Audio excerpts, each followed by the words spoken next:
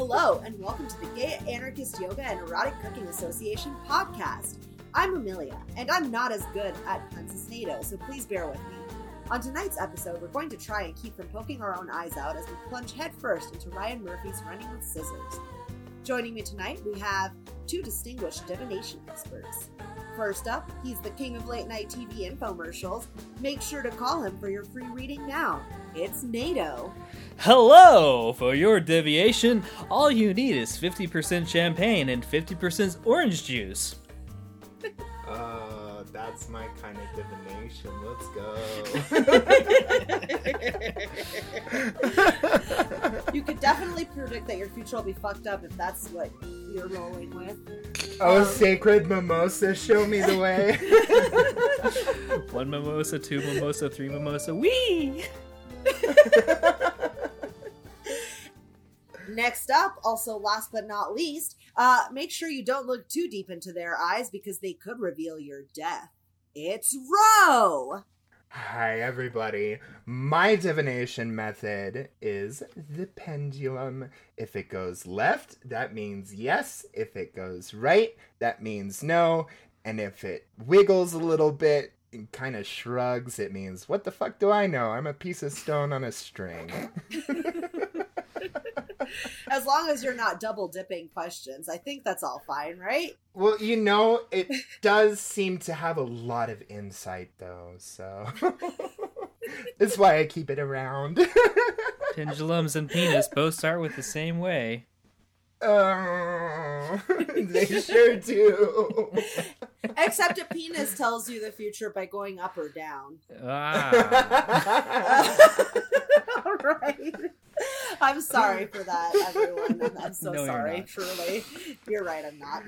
All right, and I'm Amelia, and we're about to talk about the plot of this Ryan Murphy classic. So if you haven't seen this movie and care about spoiler, now's the time to sign over custody of us to your doctor and his family. Oh, God. Too soon? Oh, man. I don't... Hard pass. Before we get started, though, we do feel the need to give you a trigger warning or 5. This episode contains discussion of prescription pill abuse, domestic violence, depictions of suicide attempts, grooming, and depictions of romantic relationships between adults and children, along with discussion of the N-word. All right, now on to the episode. It's a family film. Yes, there are families of some sort, arguably, in this film.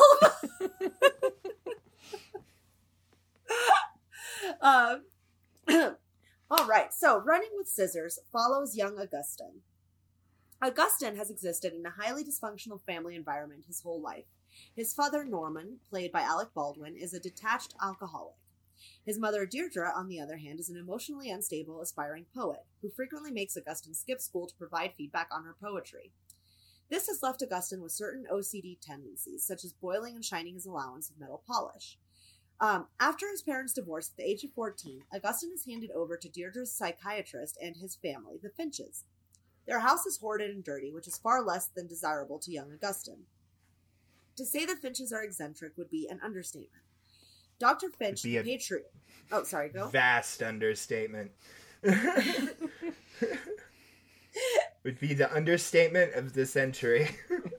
Yes, they do all sorts of things that are fun, like Bible dipping and using literal poop to tell the future. So, you know. Holy shit. Also Dr. Finch literally has a masturbatorium in his office. Yes, that his daughter likes to hang out in. It's NBD. I would say it's creepy, but, you know, I just love the word masturbatorium so much. It implies so many different things, and it's such a wonderful word. I will personally solely refer to my bedroom as the masturbatorium going forward. But anyways, Dr. Finch, the patriarch, his words, not mine, is obsessed with poop and has a room he refers to as the masturbatorium, as we just said. His wife, Agnes, watches vampire movies endlessly. Actually, it's not a vampire movie. It's an actual TV show, isn't it? Yeah, so Dark Shadows was like a parody soap opera. Okay. So she was just watching her soaps. Okay, so his wife Yeah. Agnes watches Dark Shadows, a satirical soap opera, endlessly while she snacks on dog kibble. His eldest daughter, Hope, is highly religious and Dr. Finch's favorite daughter. Again, his words, not mine. Natalie, Literally in the movie says the words, "Hope, you are my favorite daughter." Like, in front of everybody else in the family.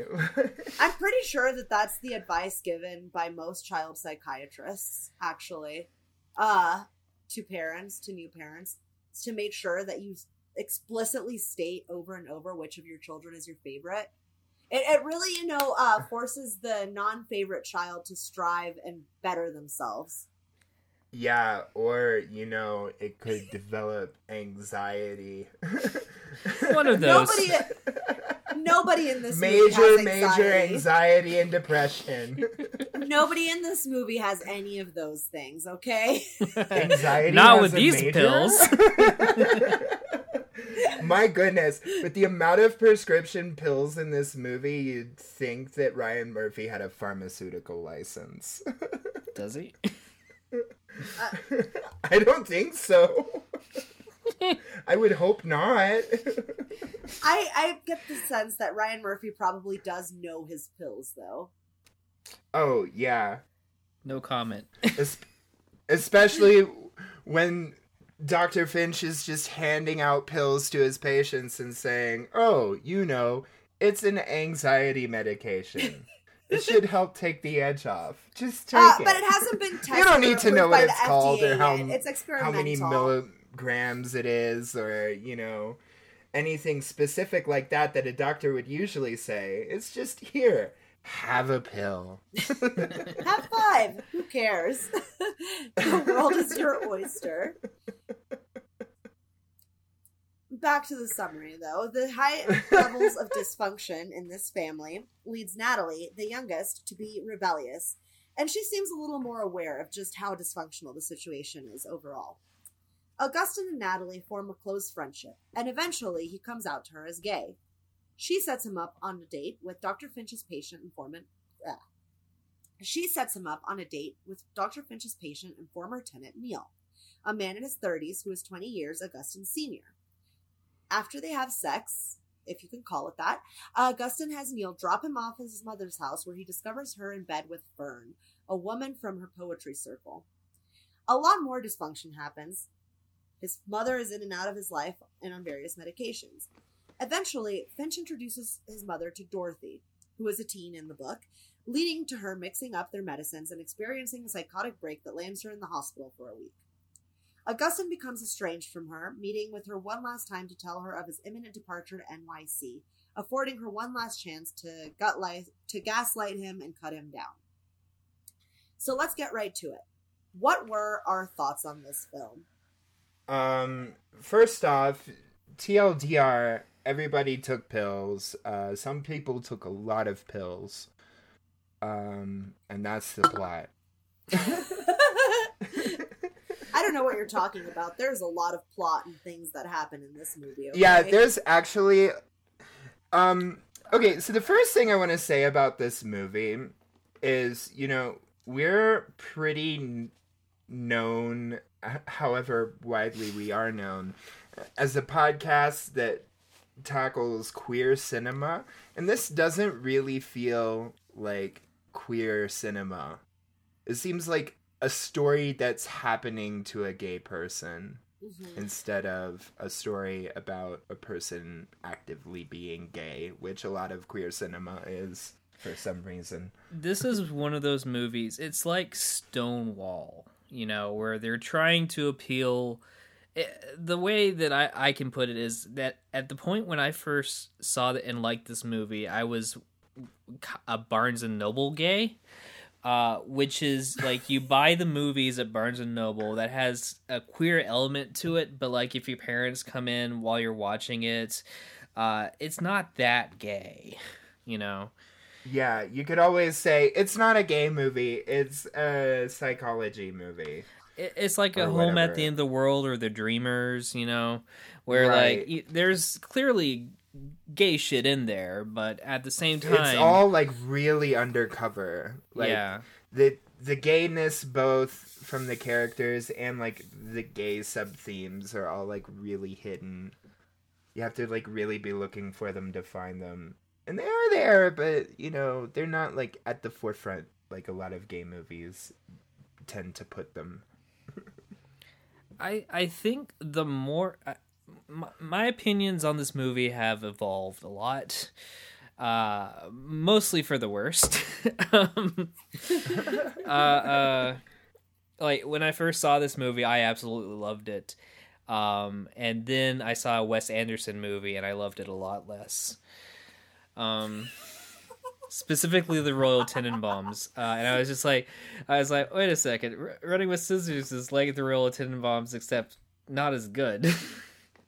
I mean, it's got some of the same things. It's got like a quirky, interesting family that used to be prestigious, but now are a shell of their former greatness. Like characters who talk unnaturally, but stylistically.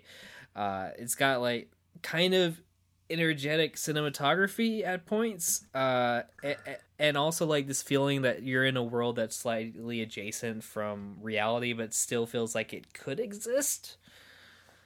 All of which, like, I would describe as for both this movie and the Royal Tenenbaums. This really did feel like he was inspired or influenced by Wes Anderson in certain ways. Definitely stylistically. I honestly wasn't super familiar with Ryan Murphy before American Horror Story. So I haven't seen like any of his earlier movies or anything like that, but you didn't see Glee? Oh, Glee is Ryan Murphy? Yeah. Yeah, it is. Wow. I only saw like the first season of Glee, to be fair.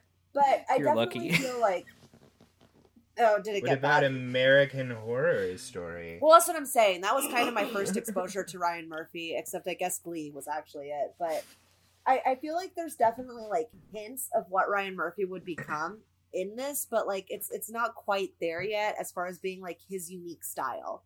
You know? Like when I saw Ratchet on Netflix the first time, I didn't know it was Ryan Murphy, and I like upon seeing it I was like, "Oh, this is Ryan Murphy, isn't it?" I didn't get that with this movie. Necessarily. I think this is also his first film, isn't it? Is it? Okay, that makes sense. Given the subject matter, it was a very interesting style to go along with it. Because, yes, it's quirky and stuff like that, but, like, the quirks in this movie, a lot of, like, the family quirks and stuff like that in this movie come from, like, some very deep-seated and manipulative, like level dysfunction, you know? There's a lot of trauma bonding in this movie, as a result of all this dysfunction, too. You have, you know, Dr. Finch, who is really, like, manipulating a lot of his patients and stealing their money. At one point, you know, it kind of comes to light that God, I cannot remember Alec Baldwin's character's name in this, but Norman. that he had Norman, yeah, that Norman had, you know, been sending all his custody checks to Dr. Finch. And at I think not too long before that, Augustine, you know, had mentioned how he had no money, like there was no money for him.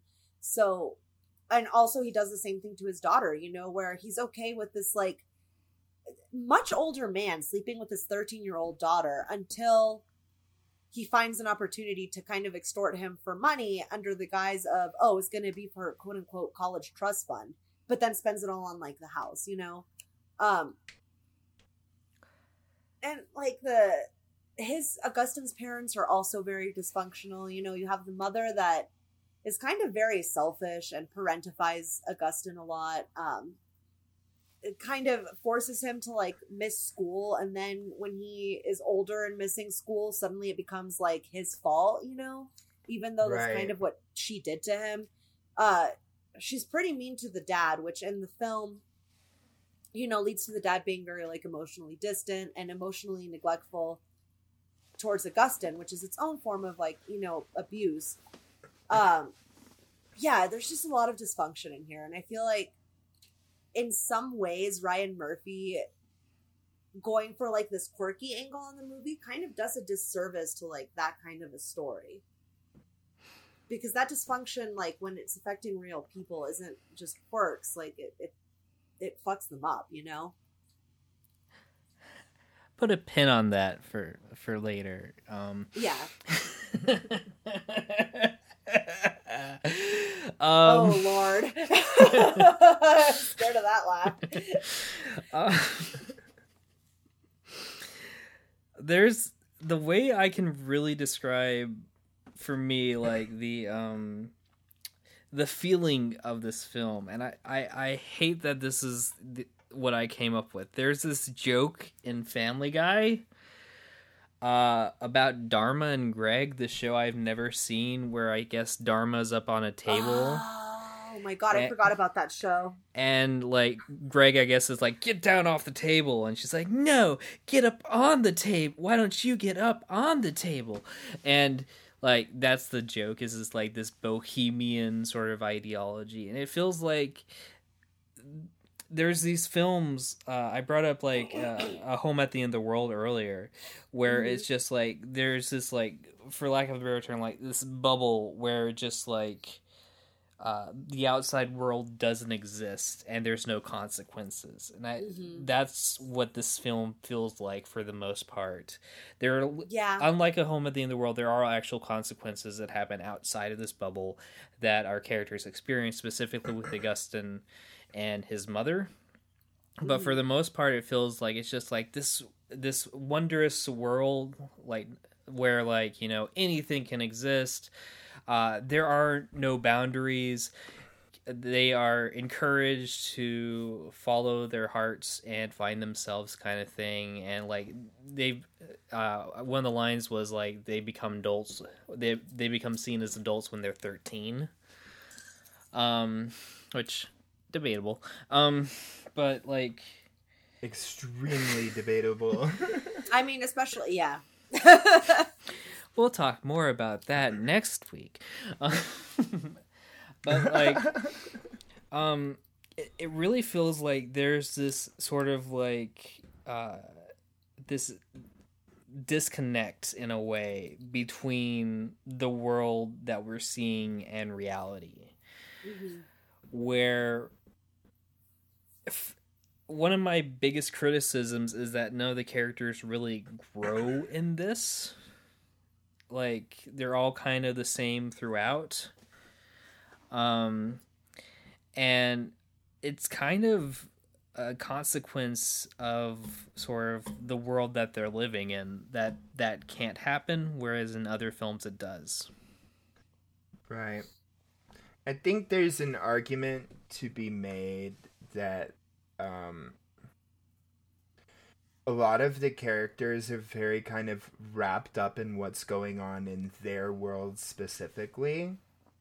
And when you're so wrapped up in yourself like that, it's hard to see outside of yourself. And a lot of growth happens outside of you, like, comes from impetus that's outside of you.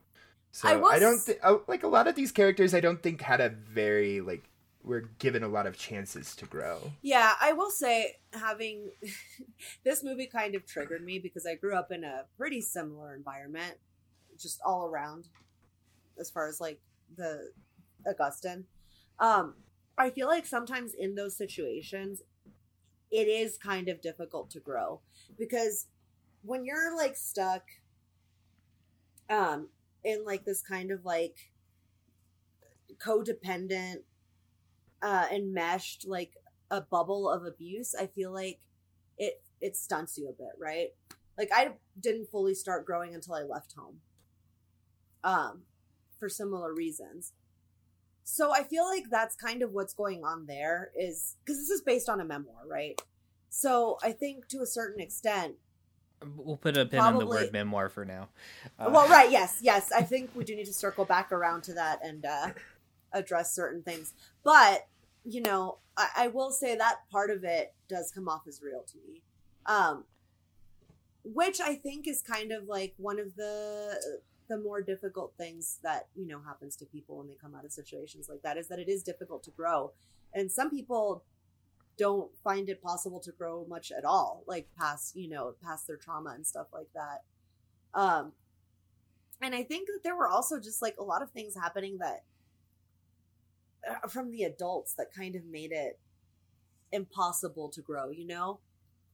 Any reasonable adult, if your kids break the ceiling and like make this big hole, aren't gonna come in and be like, we need more light in here. Caveat to say, in Boulder, actually, parents probably would do that in my experience, but How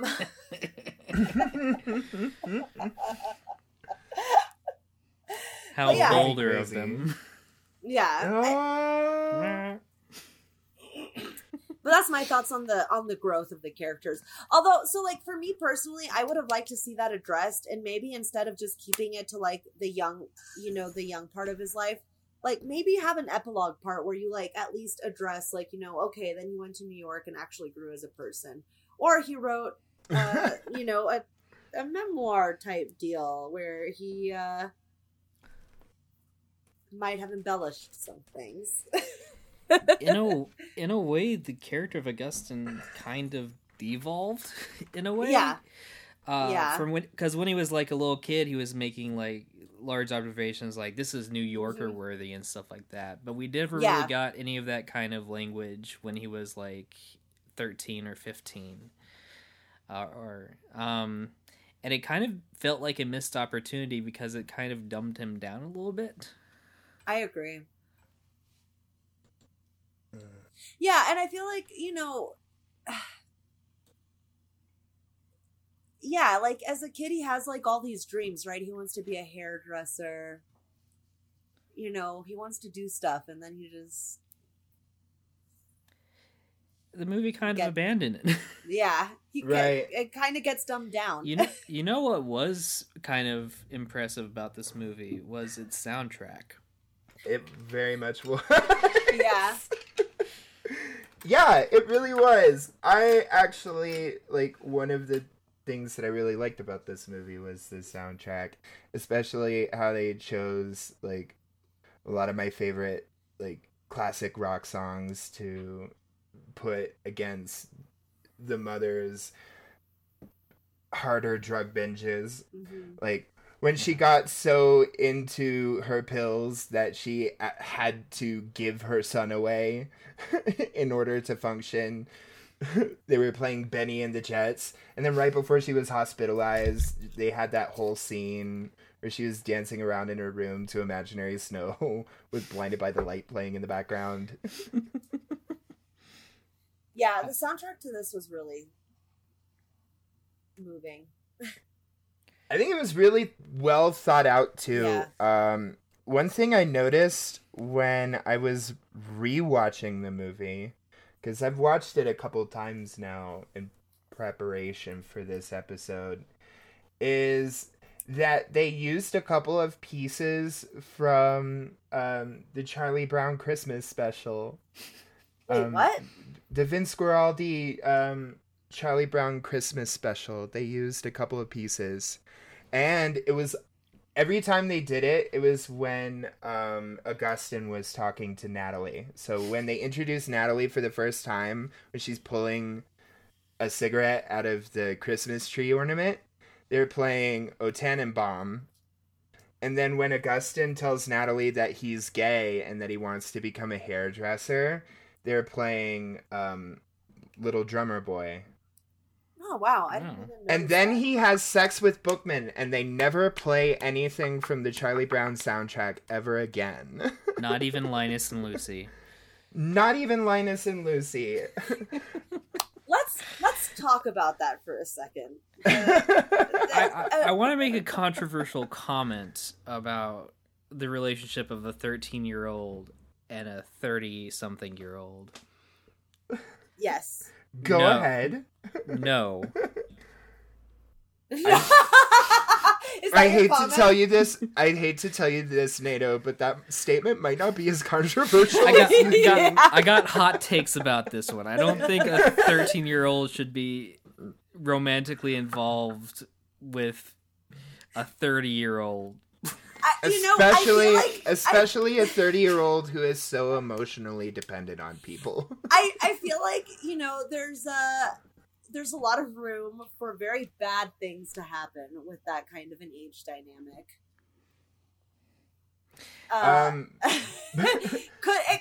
Things kind of might also, be problematic. I don't know. Bad things kind of did happen, didn't they? I mean, yeah. Bookman had the whole tried to kill his father moment at the very end of the movie. Also, like, it doesn't, like, you kind of, there's this weird thing where, like, you kind of just forget about the age difference for just a little bit because of, like, the look of the actors. Like, yeah. Like, next week, I hate to, like, flash forward to next week. Next week, we're going to watch a movie with, like, a actor who's around the age of 13 playing a 13-year-old. And the contrast between the actor who played Augustine, who looks like it's like a Power Rangers casting where it's like a 20-year-old pretending to be a teenager. Yeah. It's just like really weird that like he'd be like, "Oh yeah, I'm 13." Yeah. It created a weird... you kind of don't think about it until Augustine's doing everybody's hair in the kitchen, and then they're like, "Augustine, you're 13." Yeah, Augustine, you're 13, aren't you? And then you have this moment where you're like, "Wait a minute." As long as Augustine's what now? literally in my notes, because like there's like this weird cognitive dissonance that happens watching this movie, right? Like, because I see Augustine and this guy get in a relationship, right? And it literally starts off with Bookman being like, "You're 13, right? Like, you're old enough, right, to not be like literally considered a child," which is already problematic. But then Augustine looks so old that you kind of forget about that until it comes up again. So in my notes, I literally have like, what the fuck? Augustine is 13. And then like a few lines down, like a few notes down, it's like, holy shit, Bookman is 35. What the actual fuck? Like, this is not okay. Because it just doesn't register in your brain. Because like Augustine, the actor that plays Augustine, is clearly not, that young. So clearly not 13. You don't really. They hired an actual adult to play a 13-year-old. Yeah. Well, yeah, he could be 20, he could be 13, he could be 15. Who the fuck knows? I don't know. Like, right. He turns 15 in the film. What's up? He turns 15 in the film. He does. Well, because it goes from like when he's 13 all the way to when he's like basically 18 and leaves, right? So it's supposed to be he leaves when he's 17 in the book, I think. Okay. So it seems like a short amount of time in the film, but it actually like spans quite a lot of time. You know how I hate to be negative. Oh yes. Yes, we do. I think the fact that you made us live through Jeff London week proves that. I don't know what you're talking about. That was the best movie we've ever seen. Okay. Jeff London is the Jeff London of cinema, sir. Say less.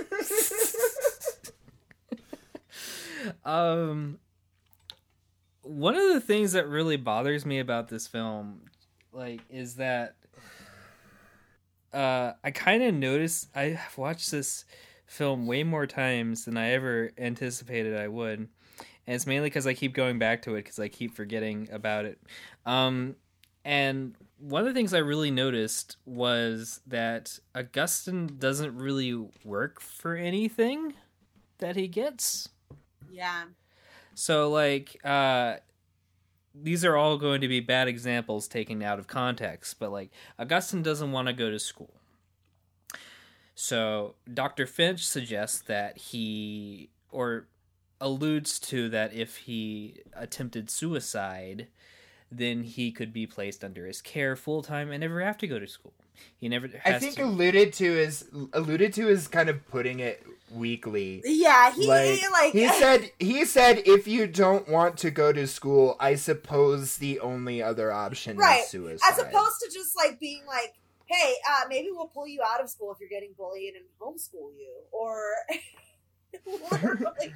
All The literal only other option is to force feed you a bunch of pills, stage a suicide, emotionally damage your mother, and then hospitalize you for 3 months. That should keep you out of school. Augustine's like, I'm gay and I want a relationship, so they that thing. They provided him with a 35-year-old. They provided him with a pedophile. Yay! Ugh. He wants a parent that has a more maternal role, that gives him some sort of like care, that as opposed to his mother, who has kind of moved on with her life. He gets Agnes, who makes him hamburger helper. He decides that he wants to up and leave and try to make it on his own. The universe, and then through Agnes has again, like a tin of money. Yeah. A mysterious tin of money that somehow Agnes had kept away from the doctor in his endless quest to avoid the IRS. And he's already established a second family, so so even while losing his mother, he doesn't actually lose like any kind of like connections.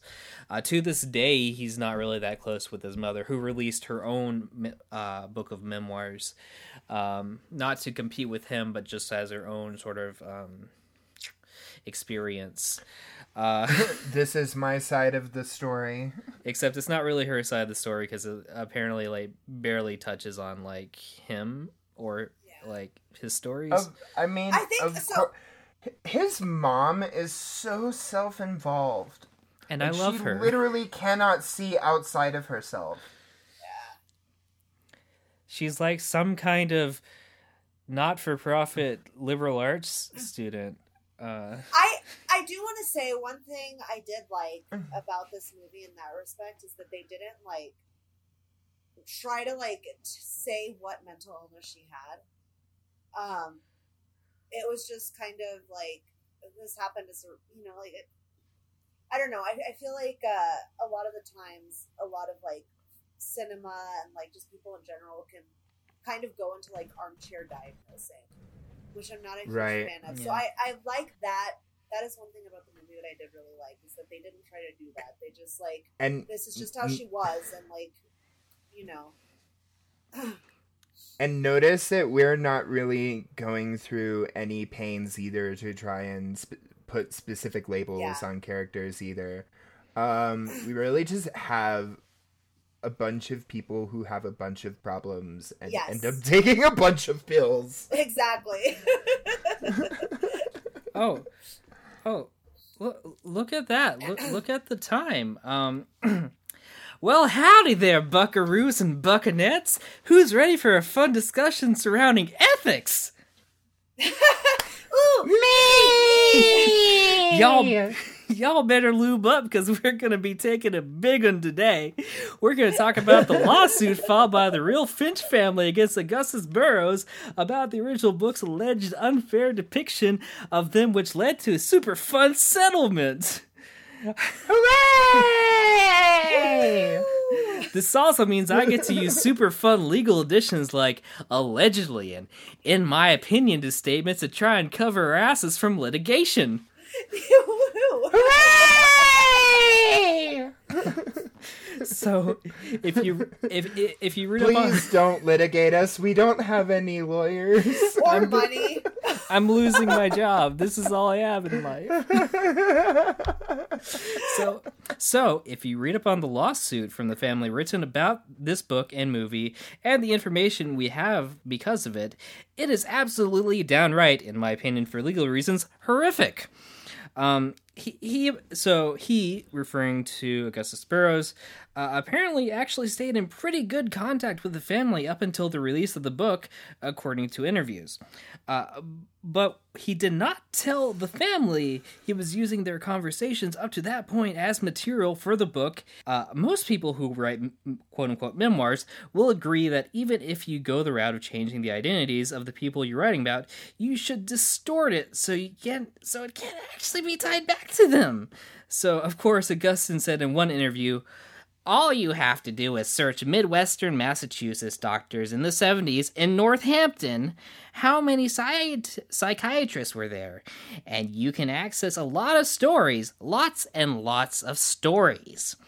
Which goes against his claim that he never outed them in interviews. That's also unethical. Hooray! In a long and detailed profile on Vanity Fair that seems to debunk a lot of the more scandalous parts of the book and the movie, the family claims and backs up that a lot of the story just flat out did not happen, by all accounts, allegedly. Burroughs' mother giving guardianship to Finch didn't happen for the reasons stated as mentioned in by both the family and later admitted to by Burroughs. Pooh Child didn't happen the way it was portrayed, and because of how it was portrayed, it made the person who was based on that, who was a child at the time, resign from their job out of fear it would be traced back to them. The electroshock therapy scene, it was actually, allegedly, a vacuum cleaner. And there are many, many other situations that the family disputes. Not only does it look like a majority of this movie based on fact didn't happen, but allegedly slandered and ruined a family's life, so much so that they publicly outed themselves in order to get a better disclaimer because of the alleged false content in the book and further solidified in the movie, allegedly. Again, these are real people who have gone out of their way to dispute the facts of this movie and had to sue just to get a better disclaimer so that they wouldn't be harassed or vilified like they were being, allegedly. I have a quick question. Mm-hmm. What is ethics? I don't know her. She sounds kind of like a buzzkill. Yeah, I think there's something to be said for like differing perspectives of like events, but then I think that can be taken too far, to where like you're just making shit up, and you shouldn't cross that line, And it is a movie, so a certain amount of over dramatization is to be expected, especially when you're trying to sell a story like this to major production companies. Right. But then just don't claim that it's based on a real story. Right. Which is why the new disclaimer calls it a book instead of a memoir for the book, not for the movie. Fun fact. All right. I think we should maybe circle back around and discuss some queer themes maybe in this film, and what we as a community can get out of that. Right. Especially, like, there's a big emphasis on found family in this movie. Not kind of in the way that there usually is in queer cinema, but it's definitely an aspect that's there.